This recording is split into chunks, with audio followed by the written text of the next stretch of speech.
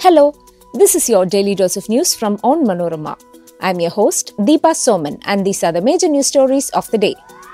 We start with the arrest of Kerala CM Pinarayi Vijayan's former private secretary M. Shivashankar.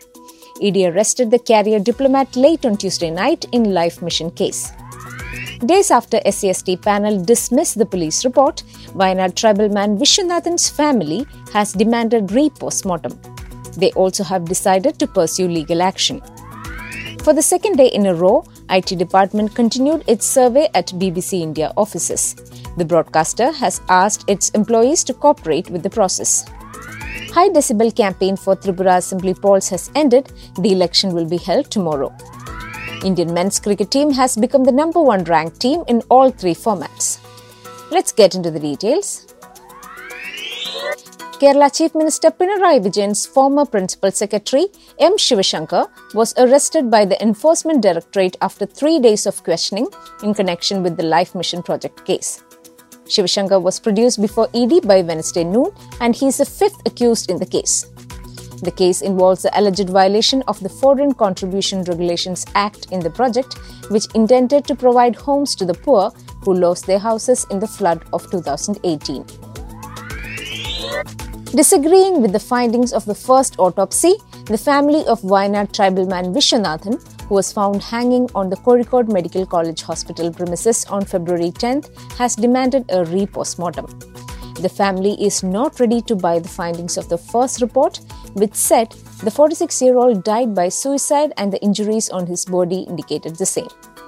Vishwanathan's brother, S. Gopi, told Onmanorama News that the deceased was injured when he was beaten up by the hospital staff alleging theft. There were injury marks on his right hand and neck.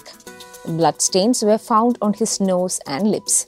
Without getting beaten up, blood won't ooze out of these spots. I'm sure it was not a suicide, but physical assault caused his death, Gopi told Onmanorama News. A couple of days ago, the National SCST Commission too had rejected the police report that termed his death as suicide. Raids of BBC's India offices by income tax officials continue on the second day. The raids, which the officials term a survey, came close on heels of BBC releasing the documentary on PM Narendra Modi's involvement in Gujarat riots. As per reports, BBC has asked its employees to cooperate with the probe and answer questions comprehensively. The northeastern state of Tripura will have its assembly polls tomorrow.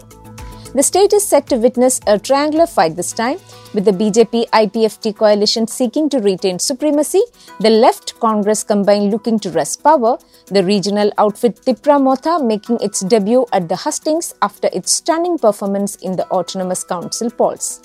Votes will be counted on March 2nd.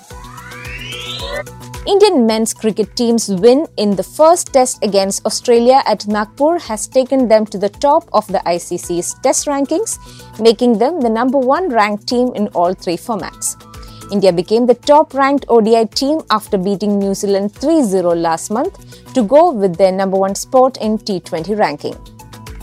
India will need to win the second test against Australia in Delhi, which starts on Friday, to stay atop the test rankings.